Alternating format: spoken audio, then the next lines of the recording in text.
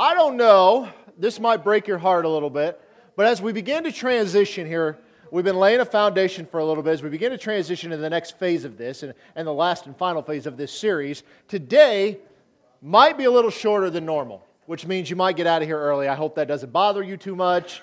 The other good news I have for you guys, I say that because I'm assuming that's good news for you, is this is the last week you had to hear me sing, so life is good again. Laura will be back next week. We'll be back to normal. Yes, please control yourselves, all right, before I have to call security. So, we are going to jump right into this where we always do. 2 Timothy chapter 3, verse 16. I know you didn't see that coming, so there's a surprise for you. It says, all Scripture is given by inspiration of God and is profitable for doctrine, for reproof, for correction, for instruction in righteousness, that the man of God may be complete and thoroughly equipped for every good work. Now, here's the thing I want to get at today.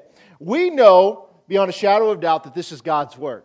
Now, you should be able to at least have a conversation of why you believe that that is true, why you believe that this is inspired, how that you know it is inerrant, and how you know that you can put your faith in this, because otherwise it's just another book. You putting your faith in something does not make it true. Fair? Right? Just the reality of it. Your belief in something doesn't make it true or false.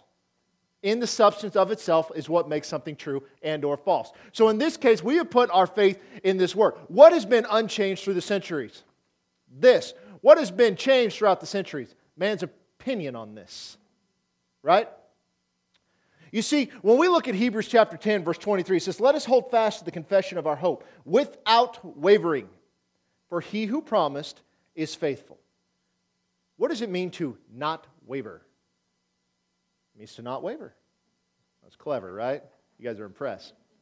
See, if I were to write the attributes of God, like if I write God here, and I would ask you, describe God for me. Okay? What is something? Who is God? How would you describe Him? Give me, not all at once. Yes, sir. Source of life. I'm just going to put life because I write terrible. What's another one? Creator. That's a good one. I like that one. As you guys that have been muscling through Genesis with me knows I like that one. What's another one? He's loving. You have to come up with it. Forgive it. He's forgiving, faithful, healer. Did I hear awesome? I like that. He's awesome. Is it because Rich Mullins said he was awesome? Never mind. Anyway, what else? Yeah. He's mighty. Oh, that's a good one. Did I hear all-knowing? Which is the fancy word of omniscient. What? Authority? Did I not write that? I swear I did. Must not have. Authority. Anything else? Holy? Okay. That's good enough. Fair enough. Now here's the question for you. All right? These are all the attributes of God. How do you know? You ever thought about that? We make a lot of truth claims about God. How do we know any of them are correct? It comes back to the Word. You know nothing about God except through His Word. Now that gets under some people's skins. Because, well, I've experienced God. That's great. But how do you know your experience was real? How do you know your experience was true? You see, these mighty, all-knowing, authority, holy, loving, creator, life, forgiving, and faithful, healer, all of these things we could go on and on and on and on and on about, right? We could make a list a mile long. We could spend here all day coming up with a list of things about God. But you know what this is? None of these are God. These are the attributes of God. You know how we say, out of the abundance of the heart, the mouth speaks. And you will know a tree by its fruits. You guys know those verses? The same is true with God. His attributes is what flows, and those are the things that we put our faith in, unfortunately. Because we were discussing this morning. You know, we look at healer, and this is a big one, and this is where we're turning our attention to healing. Because we need to know what God says on the matter, especially in today's day and age. But the problem we have is oftentimes we put our faith in healing and not the healer. But what does that tell us? Hold fast to the confession of your hope without wavering. In other words, never doubting. Why? Because he who promised is faithful. We didn't put faithful up there. You see, it's not the promise, it's the source of the promise. I can promise you anything. I'll promise you today. Here we go. Here's one. This will be real easy for you. I today am going to write somebody a $1 million check. Are you excited? No. Why not? Because you can't cash it. You can't cash it. I'll write it. But you can't cash it. You can try. Just let's take up an offering for a little bail money when we get done. I mean, the thing is that we have been putting our faith into God's attributes instead of the source. It's like when they're trying to figure out what's wrong with you and you're sick or something like that, you go to the doctor. What do? They take a comparative of all the symptoms that are going on to come to the source of the problem. And the medicine doesn't usually treat the source immediately. It treats the symptoms to make it more, I guess, bearable as your body begins to fight this off, right? And so by putting these things together, we come up with something. Well, here we have the description of the Creator, the loving God, the authoritative, all-knowing, mighty, awesome healer. And yet our faith is in this and not this. How do you know? Oh, because when you get sick, what do? Oh, when things look bleak, what do? Well, what we should do is we hold fast without wavering because our faith is in God. Is it fair to say that the church today, primarily, we have not truly put our faith in God? If you look at it, if we look upon ourselves, if we looked in the mirror and said, is my faith in God? A lot of times we'd have to say no. We don't want to. We don't want to admit to it. We'll say, oh no, my faith is in God and yada, yada, yada. But your actions don't line up. That's a problem. That's a problem. I mean, look at what's going on in the landscape of politics today, right? We had all these prophets that came out and said something. And now we're sitting here at the forefront of a new administration. What happens? Did the prophets miss it? Maybe. Is something else going to happen? Maybe. You know where I'm at in it and where I've been? We'll see. But you know what doesn't change? God. You know what doesn't change? The mission of the church. Now, the ease of which we fulfill the mission of the church might have to change. The ease of which we have the ability to come together might change. But to be honest with you, that's not always a bad thing. Because frankly, we're way too comfortable. You see, what we've done is we've extracted the attributes of God, and then we put these together into a cute little bundle over here and say, this is my God. But you know what we didn't put? Look at all these things. Are these not all good things? You know what we didn't put? We didn't put judge. We didn't put justice. We didn't put truth. We didn't put any of those things. Why? Because these are the attributes that feel good. But we got to look at the entire character of who God is, not just what He does. What He does is a result of the character of God Himself. So therefore, if this word, what we call our Bible, is a compilation of the very words of who God is, what He's done, and these are His words given to us, should we not believe all of them? Absolutely. And maybe we'll get there. But if we're being honest, we're not there. It's okay to not be there. What's not okay is to recognize it and ignore it. You see, we can continue playing games. We can continue going about our lives and living our comfortable lives and stuff like that. But what we can't continue to do is pretend like we're doing the Lord's work. Do you know how many times this just sticks in my craw? I don't even know if I said that right. I'm not a true Southerner, okay? But you'll hear somebody, we talk about sharing the gospel, right? Is that not a mission of the church?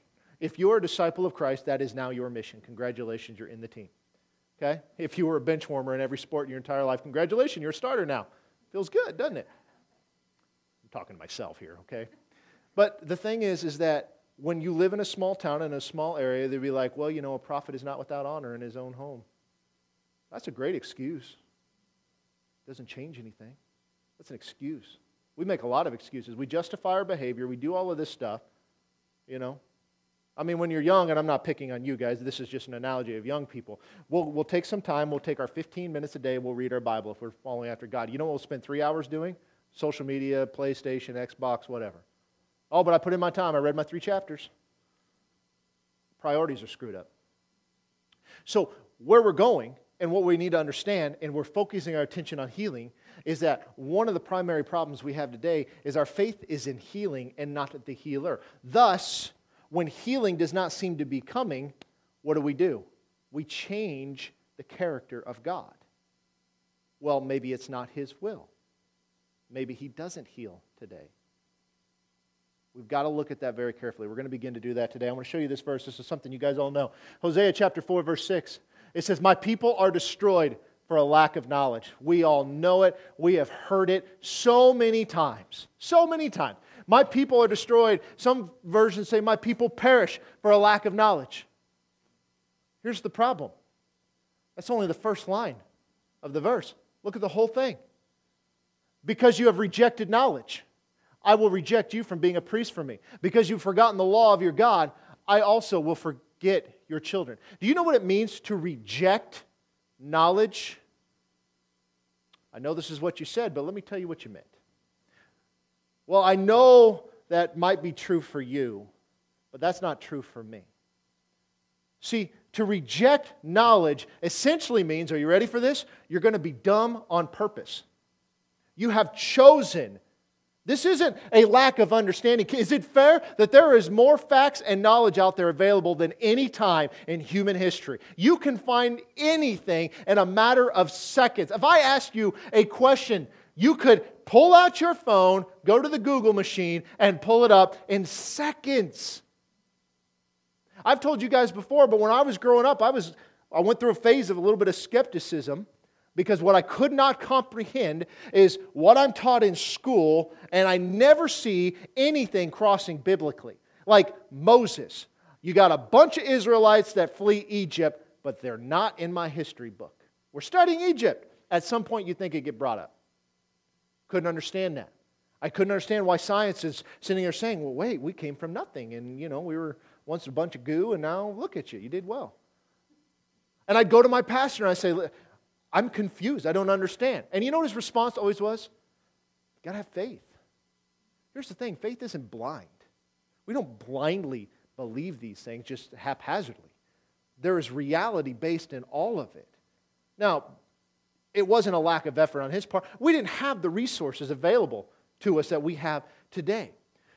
Today, you can know the truth about any subject if you don't first reject it. And the reality is that we have rejected this and created one of our own. You're not destroyed because you can't understand. You're destroyed because you choose not to.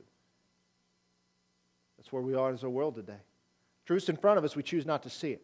Now, as we have talked about, and we're going to get into this a little bit today, and we're beginning to focus on healing. We've looked at that verse in Hebrews, that he who promised is faithful. We hold fast to our confession because he who promised is faithful. We began to look at all of the scriptures leading up to the birth of Christ, and I showed you some of the nuances last week inside of the Christmas story and the 4 messianic miracles and all of this stuff of how we know, like beyond a shadow of doubt, there's no way this happened on accident. Well, in Isaiah chapter 7, verse 13, it says, "Then he said, Hear now, O house of David, is it a small thing for you to weary men? But will you weary my God also? Therefore the Lord himself will give you a sign. Behold, the virgin shall conceive and bear a son, and shall call his name Emmanuel." So he said, I'm going to give you a sign. When a virgin gives birth to a baby and names him Emmanuel, that's your sign. Why'd they reject it? Was the knowledge not available? No, they chose not to see it. We see that come in Luke chapter 1. Look at her response. Then Mary said to the angel, "How can this be? I don't know a man." Angel said, "The Holy Spirit will come upon you. The power of the highest will overshadow you. There also, the Holy One who is to be born will be called the Son of God. Now indeed, Elizabeth, your relative, has also conceived a son in her old age. And this is now the 6th month for her who was called barren. For with God nothing is impossible." And then Mary said, "Behold, the maidservant of the Lord. Let it be to me according to your word." And the angel departed from her. Now here's the thing. You see, it's not a lack of understanding. She's confused. Now, wait a minute. Whoa, whoa, whoa, whoa. And what is her response? Let it be to me according to your word. I don't know a man. How can I possibly be pregnant? The angel gives her the ability, gives her the understanding. So was the verse in Isaiah chapter 7 true? Was the promise that God gave fulfilled? It was. Why? Because he who promised is faithful. Did the nation waver throughout time? Oh, yeah. Are they still wavering today? Absolutely. But should they be? No. They should have never been. In fact, they should have recognized them. Why? Because this will be the sign. Here's the sign. Oh, he'll be born in Bethlehem and this, that, and the other thing. And then what is here? In case you missed that sign, there will be these 4 messianic miracles that you can look at. This will give you an idea. That was rabbinic tradition, but it was, again, Jesus fulfilled all of that stuff. So then is it true that with God nothing is impossible? So is it possible for a virgin who's never known a man to give birth to a baby? It's possible. Is it possible that God can still move underneath the current regime that's supposedly going to go into power here in a couple of weeks? Absolutely. But why are we acting like the sky is falling? If anything, we deserve this. If anything, we've done this to ourselves. Maybe it's time to wake up. Side note. They were expected to recognize this, and because they did, in Luke chapter 19, we read about this, verse 41, it says, "Now as he drew near, he saw the city and wept over it, saying, If you had known, even you, especially in this your day, the things that make for your peace, but now they are hidden from your eyes, for days will come upon you when your enemies will build an embankment around you, surround you, close you in on every side, and level you and your children within you to the ground, and they will not leave you one stone upon another, because you did not know the time of your visitation." Now here's the question. Were they destroyed because they didn't know? Oh, they knew. They were destroyed because they refused to recognize it. You see, it wasn't simply a lack of knowledge. They rejected knowledge. There's a consequence to this. It broke Jesus' heart. Everything was there. Let's talk about these 4 messianic miracles real quick. There was 4 that basically, according to rabbinic tradition, it went like this. The cleansing of a leper, casting out of a deaf and dumb spirit, the healing of a birth defect, and raising the dead after 3 days. The reason they believed the cleansing of a leper was something because there was never any circumstance where an Israelite was healed of leprosy. In fact, they believed it was the hand of God upon them for sin that they had performed. Thus, when Messiah came, only He could do that to take away what God had done. The second part was the casting out of a deaf and dumb spirit, because the Jewish practice of exorcism was that they had to get the name of the spirit in order to exorcise the demon. And so if they couldn't speak and it couldn't hear, thus you couldn't exorcise it. Okay? And of course Jesus does that. Then the healing of birth defects. We got the story of the man born blind. And remember, I said as these were being performed, the job was the Sanhedrin, the nation of Israel had to declare that Messiah was here. And so it would be reported to the Sanhedrin. The Pharisees were in charge of that. The Pharisees would begin to investigate. There were 2 parts of the investigation. I don't know if I said that last week. There's 2 parts of the investigation. The first part, they sit back and watch. They say nothing. The second part, they begin to ask questions. So if you wonder why the Pharisees were always hanging around, that's why. It wasn't because they were enjoying what Jesus was saying. But we see with the man born blind where they're like, well, are you sure you were born blind? And they question his parents. And the parents are like, he's an adult, ask him. We know that he was blind, we know that he sees, but you ask him, because they were afraid they were going to get put out of the synagogue. And so we watch that happen, of course, the raising of the dead after 3 days. And you notice a part in John where it talks about Lazarus. It specifically mentions the 4th day twice, because they believed that the spirit of man resided with the man, but on day 4, the decomposition had gotten so vast, I guess, is that the face of the man began to rot, for lack of a better term, and they no longer recognized him, so the spirit would depart from the body. Prior to that, they could be resurrected from the dead, but not on day 4. And remember what they said when Jesus said, move the stone. They're like, no. He stinketh by now. And Jesus wept in that whole thing. You see, these were all signs that Jesus was Messiah, that Messiah had come, that all of these things were happening. And so, should they have seen it? Should they have recognized it? Between the birth story and everything that took place, should they have recognized it? Yes, but they rejected knowledge.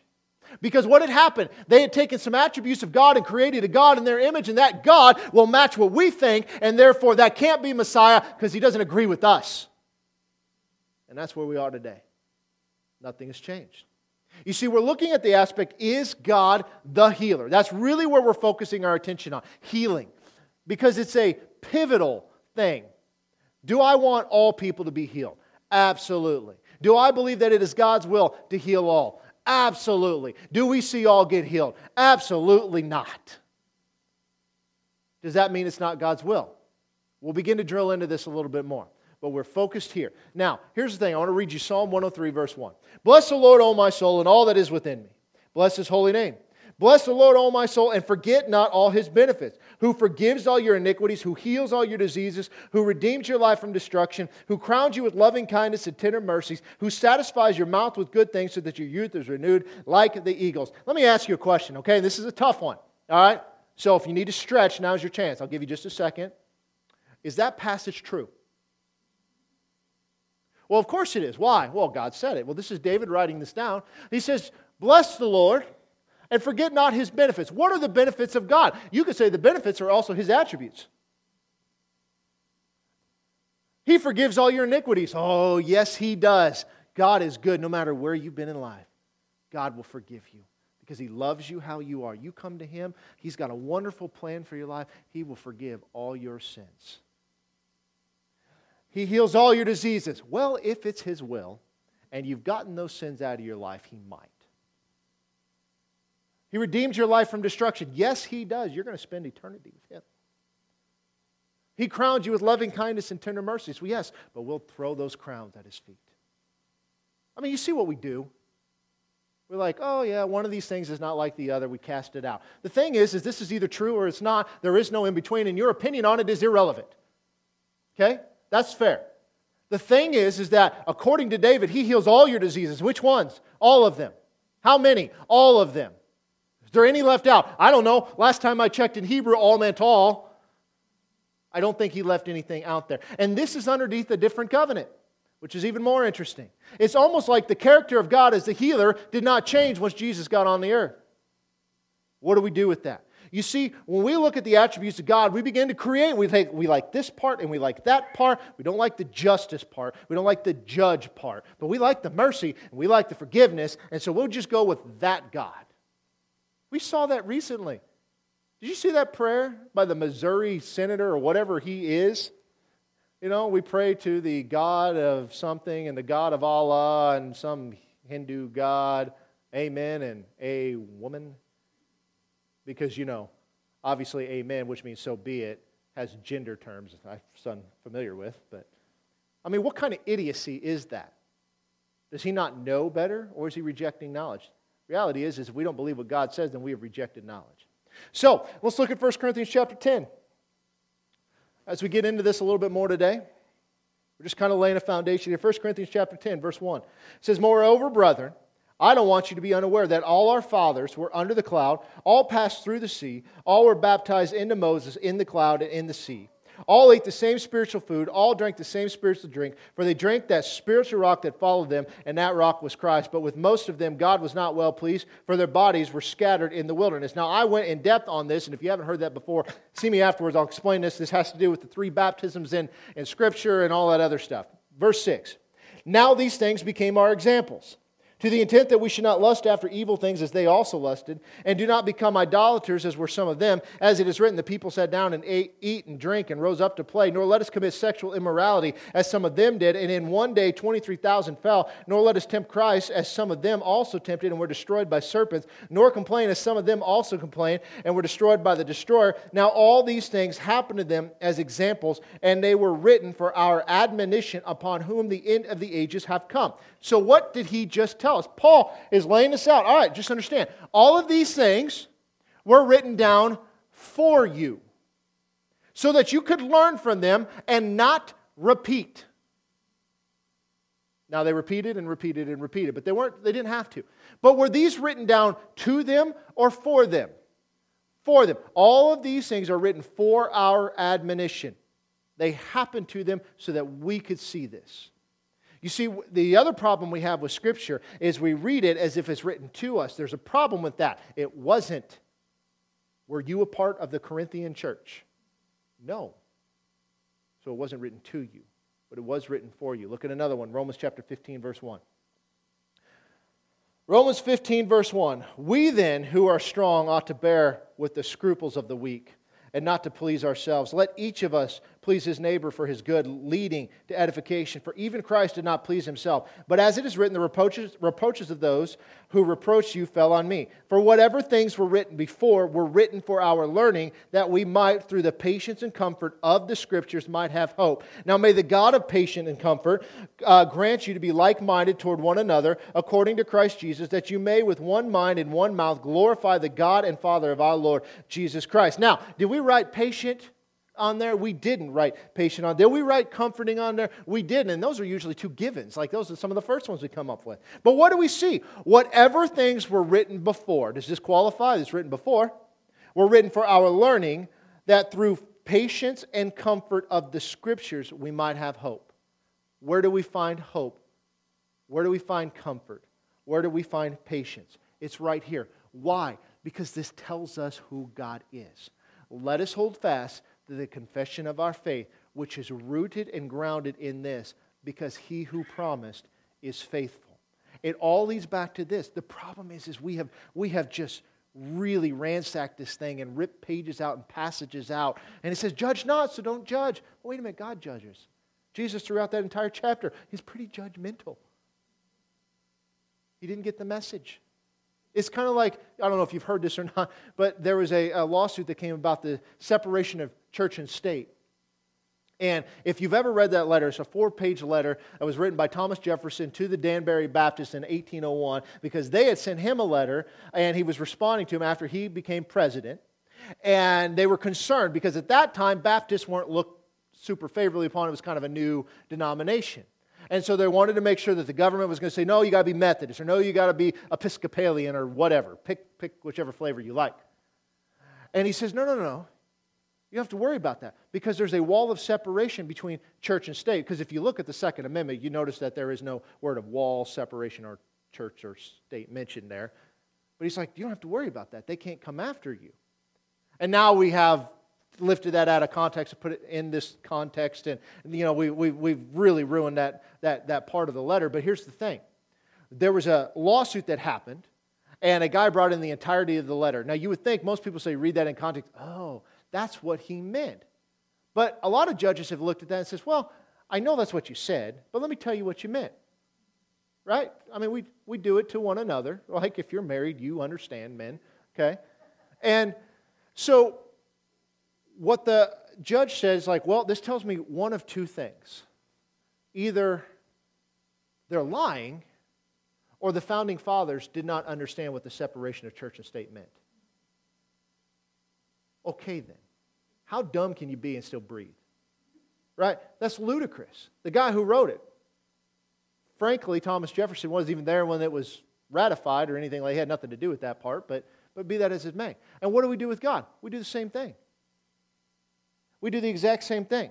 So we see that these things were written down for our benefit, that we can learn from them, that through patience and comfort of the Scriptures we might have hope.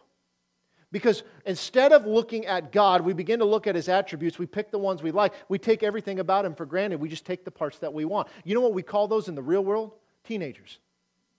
They love it when you give them, you feed them, you clothe them, buy them an Xbox. They love you for that. They don't love it when their grades aren't good and you get on to them about it. And they don't love it when they hit their sister and you ground them. And they don't love it when you take their keys away.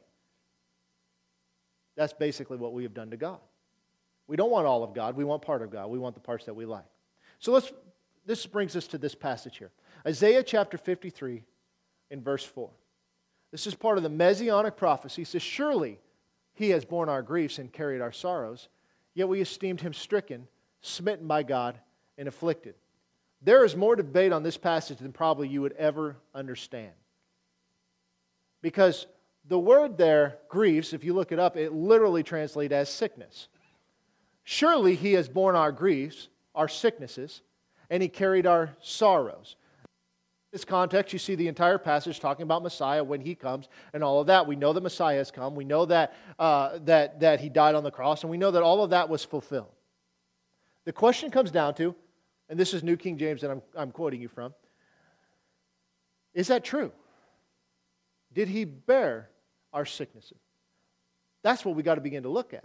Because what we're going to begin to do is look at this passage, see if that's true, then what can our expectations be? But most importantly, as we did last week and the week before, is what was the expectation when Messiah came? Did he come with healing as part of the work that he was going to do? Now you can say, well, sure he did because he healed a lot of people. But that's not the point. My point being is that did the Jews expect when Jesus came, and I say Jesus, but when Messiah came, that he would be a healer? Because that's very important to understanding the mission that he came with.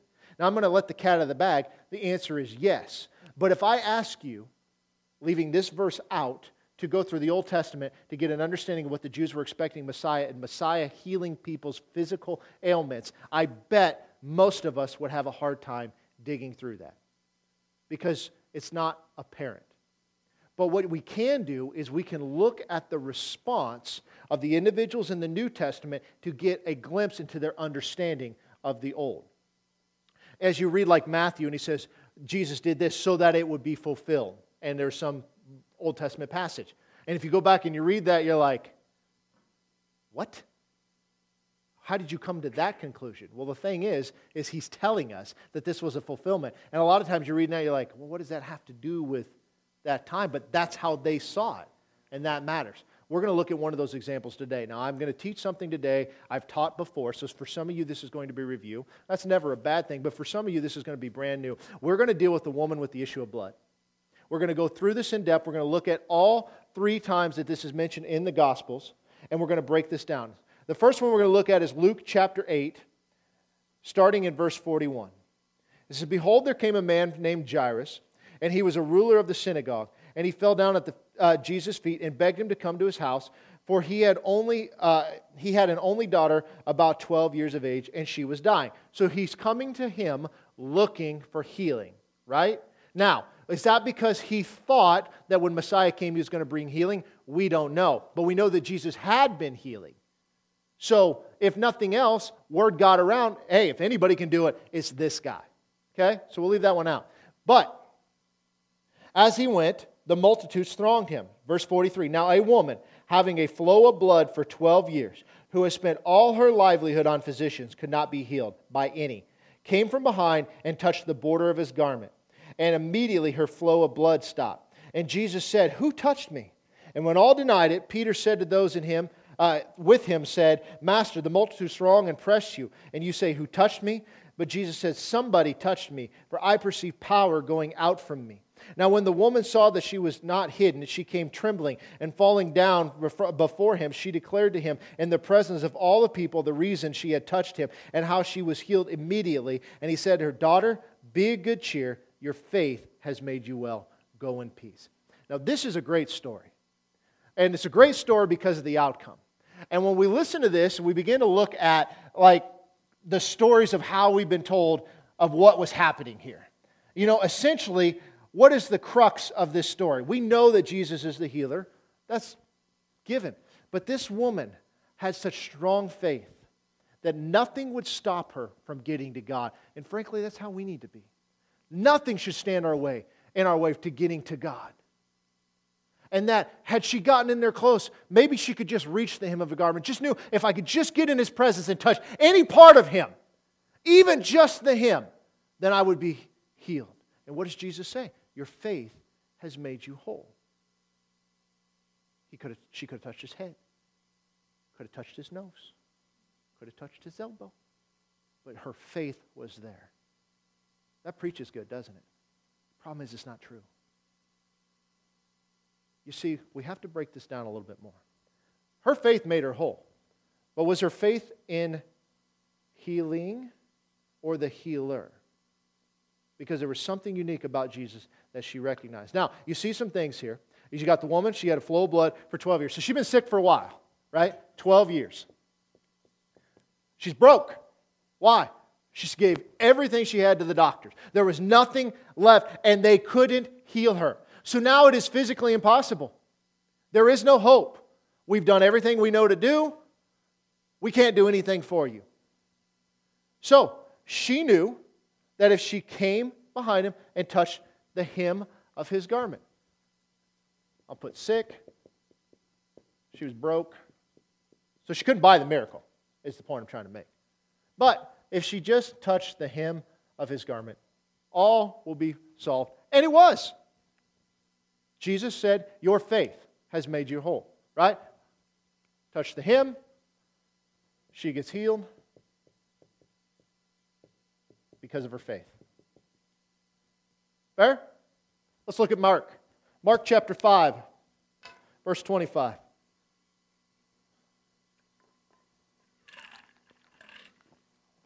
Mark 5, 25.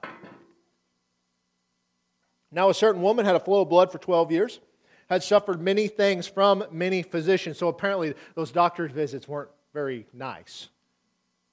She had spent all that she had and was no better. Rather, she grew worse. So she was going downhill. When she heard about Jesus, she came behind him in the crowd and touched his garment. For she said, if only I may touch his clothes, I shall be made well. Now this is interesting. We get a little bit more. When she heard about Jesus, what did she hear about Jesus that made her believe that this was true? Was it the fact that he had been healing people? Maybe, but why the him? See, that's fascinating to me. Should be you too. Verse 29, immediately the fountain of her blood was dried up. She felt in her body that she was healed of the affliction, and Jesus, immediately knowing in himself that power had gone out of him, turned around in the crowd and said to him, you see the multitude thronging you, and you say, who touched me? Oh, he said, who touched my clothes? I think I skipped that part. He looked around to see her and who had done this thing, but the woman, fearing and trembling, knowing what had happened to her, came and fell down before him and told him the whole truth. And he said to her, daughter, your faith has made you well. Go in peace and be healed of your affliction. So we get a little bit more detail here. So this, again, is beginning to get interesting. Here's the thing. Why was she fearing this? A good thing has taken place. She was never supposed to be there. Because what made somebody unclean? Blood. And so her uncleanness, every person that she touched to get through, including Jesus, she made unclean. But immediately, like that, it dried up. Why? Well, she had faith. Let's go on to Matthew chapter 9. Verse 18. While he spoke these things to them, behold, a ruler came and worshipped him, saying, my daughter has just died, but come and lay your hand on her, and she will live. So Jesus rose and followed him, and so did his disciples. And suddenly a woman who had a flow of blood for 12 years came from behind and touched the hem of his garment. For she said to herself, if only I may touch his garment, I shall be made well. But Jesus turned around, and when he saw her, said, be of good cheer, daughter, your faith has made you well. And the woman was made well from that hour. So this is great. We see a confirmation of it. It's all over the place. Basically, this woman knew that if she could just simply touch Jesus, touch the hem of his garment, that's where her faith was, that because of that, she put her faith in this random object that Jesus could make her whole. But that's not what happened. That is what's taught. You see, the key there is the hem. And this is where we miss it. Because we've heard this and read this so many times that we never stop to dig in and say, why was she afraid? Why was she... Like, what about the hem? What about all of this stuff? Like, why your faith? Your faith in what? Touching the hem? Therefore, just go touch people's hems. You want to be healed? Come touch my pant leg, I guess. I don't know. Well, it comes down to the Greek word for hem, which is the word kraspedon. I don't know that I'm pronouncing that correctly, so forgive me. But it means the hem, the border edge, the border, or tassel. And in Numbers chapter 15, verse 38, you see this. Speak to the children of Israel. Tell them to make tassels on the corners of their garment throughout their generations, and to put a blue thread in the tassels of the corners. And you shall have the tassel, that you may look upon it and remember all the commandments of the Lord and do them, that you may not follow the harlotry to which your own heart and your own eyes are inclined, that you may remember and do all my commandments and be holy for your God. So, what was the point of these tassels? They were to remind them of the commandments. So, okay, what? Well, what are these? Well, these are known as tzitzits. I've got a picture of them here. You see those white things hanging off them? This is kind of how they wear them today. They'll hang them at the base of the shirt. You'll see people wear them around the belt loops on their pants. They wear 4 of them, 1 on each corner. They're called tzitzits. And they are to remind them to keep the commandments. Okay, well, how does that remind you to keep the commandments? Well, you guys remember like years ago they used to tie like things around their strings around their finger to remind them that maybe that's what it is. Well, actually, it's a lot deeper than that. It comes down to the tetragrammaton. And the tetragrammaton is this. Every letter is associated with a number. Every letter in the Hebrew alphabet. And so when you add these up for tzitzit, it comes to 600, I think, something like that. But then you take these. There are 8 individual strands with 5 knots. 8 plus 5, for you public schoolers, is 13. You have 613. How many Levitical laws were there? 613. So this is how they knew to remind them of the commandments. Now, I don't want to go into all the details, the blue threads and all that kind of stuff. That's irrelevant for what we're talking about today. But just understand that every rabbi certainly would have had these, either on their person, or this is known as a talit. It's a prayer shawl, and they would wear these as they were praying. We see this used in 1 Samuel chapter 24. Look at this. Verse 1. Now it happened when Saul had returned from following in the Philistines that it was told him, saying, take note, David is in the wilderness of En-Gedi. Then Saul took 3,000 chosen men from all Israel and went to seek David and his men on the rocks of the wild goats. So he came to the sheepfolds by the roads where there was a cave, and Saul went to attend to his needs. David and his men were staying in the recesses of the cave. He was going to the bathroom, if you don't know what that means. Then the men of David said to him, this is the day which the Lord has said to you, behold, I will deliver your enemy into your hand, that you may do to him as it seems good to you. Now I'm going to stop here, because what did his friends tell him? Here's Saul. The fulfillment of the prophecy is before you. Kill the guy. So what does David do? He arose and secretly cut off the corner of Saul's robe. Now it happened afterward that David's heart troubled him, because he had cut Saul's robe. And he said to his men, the Lord forbid that I should do this thing to my master, the Lord's anointed, and stretch out my hand against him, seeing that he is anointed of the Lord. So David restrained his servants with these words, and did not allow them to rise against Saul. And Saul got up from the cave and went on his way. You see, he cut off the hem of his garment, in which he found the authority of the king. He acted out of his flesh and the recommendation of his friends based off a prophecy that was had, but he acted out of line. So this is where you see this come into play. Now, what about these? In Numbers chapter 15, verse 38, it says, speak to the children of Israel, tell them to make tassels on the corners of their garments throughout their generation, to put a blue thread in the tassel of the corner, and you shall have the tassel, that you may look upon it and remember all the commandments of the Lord to do them, and you may not follow the harlotry to which your own heart and your own eyes are inclined, that you may remember to do all of my commandments and for your holy God. Now, today, they still wear some of those on their person, but they'll also have them on these prayer shawls. And they will wear it like this. And you've seen this. If you've seen the pictures in Jerusalem and stuff, they'll wear it. Some people here in America do it. Doesn't really matter. But it was to remind them, as they're praying, we keep the commandments. It keeps them on them at all time. Why? They're being conscious about the things of God. What was the consequence of not keeping the 613 commandments? You've now broken the covenant. Right? So they didn't want to do that. And so every time they looked upon these, it reminded them of God's commands, and we keep them. Now, what we see here is the word tassel, because that's what in Greek we saw, but now we want to know what it means in Hebrew. In Hebrew, the word tassel is the word kanap. It literally means tassel. It is referencing these things here. Well, why does that matter? Well, it's also translated as the word wings. And you see this in Psalm 91, verse 1. He who dwells in the secret place of the Most High shall abide under the shadow of the Almighty. Of the Lord, He is my refuge and my fortress. My God, in Him I will trust. Surely He will deliver you from the snare of the fowler and from the perilous pestilence. And He shall cover you with His feathers, and under His wings you shall take refuge. His truth shall be your shield and buckler.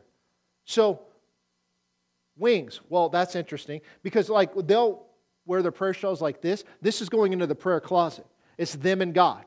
They're underneath the wings of the Almighty. And here they're protected. Now, don't think of it physically, but think of it spiritually speaking. If you come up and bash one in the back of the head, it's not a helmet. All right?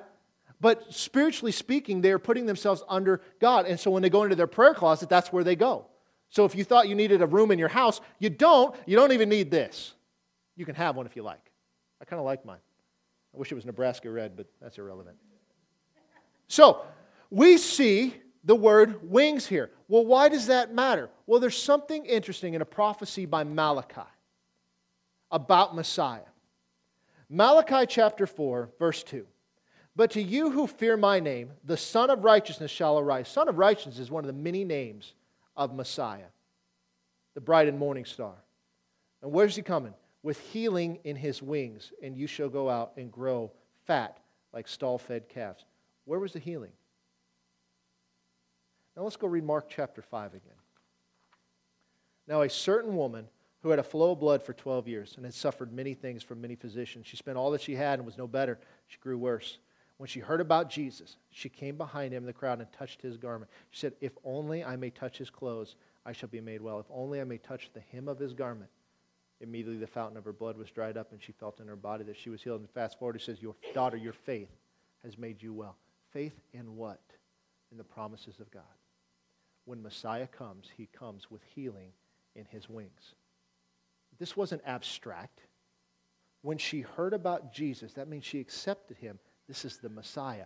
Micah said, when Messiah comes, he'll have healing in his wings. If only I may touch the tassels of his garment. You guys see how powerful that is?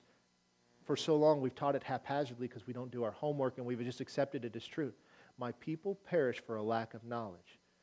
The knowledge was there, but we reject it by not digging.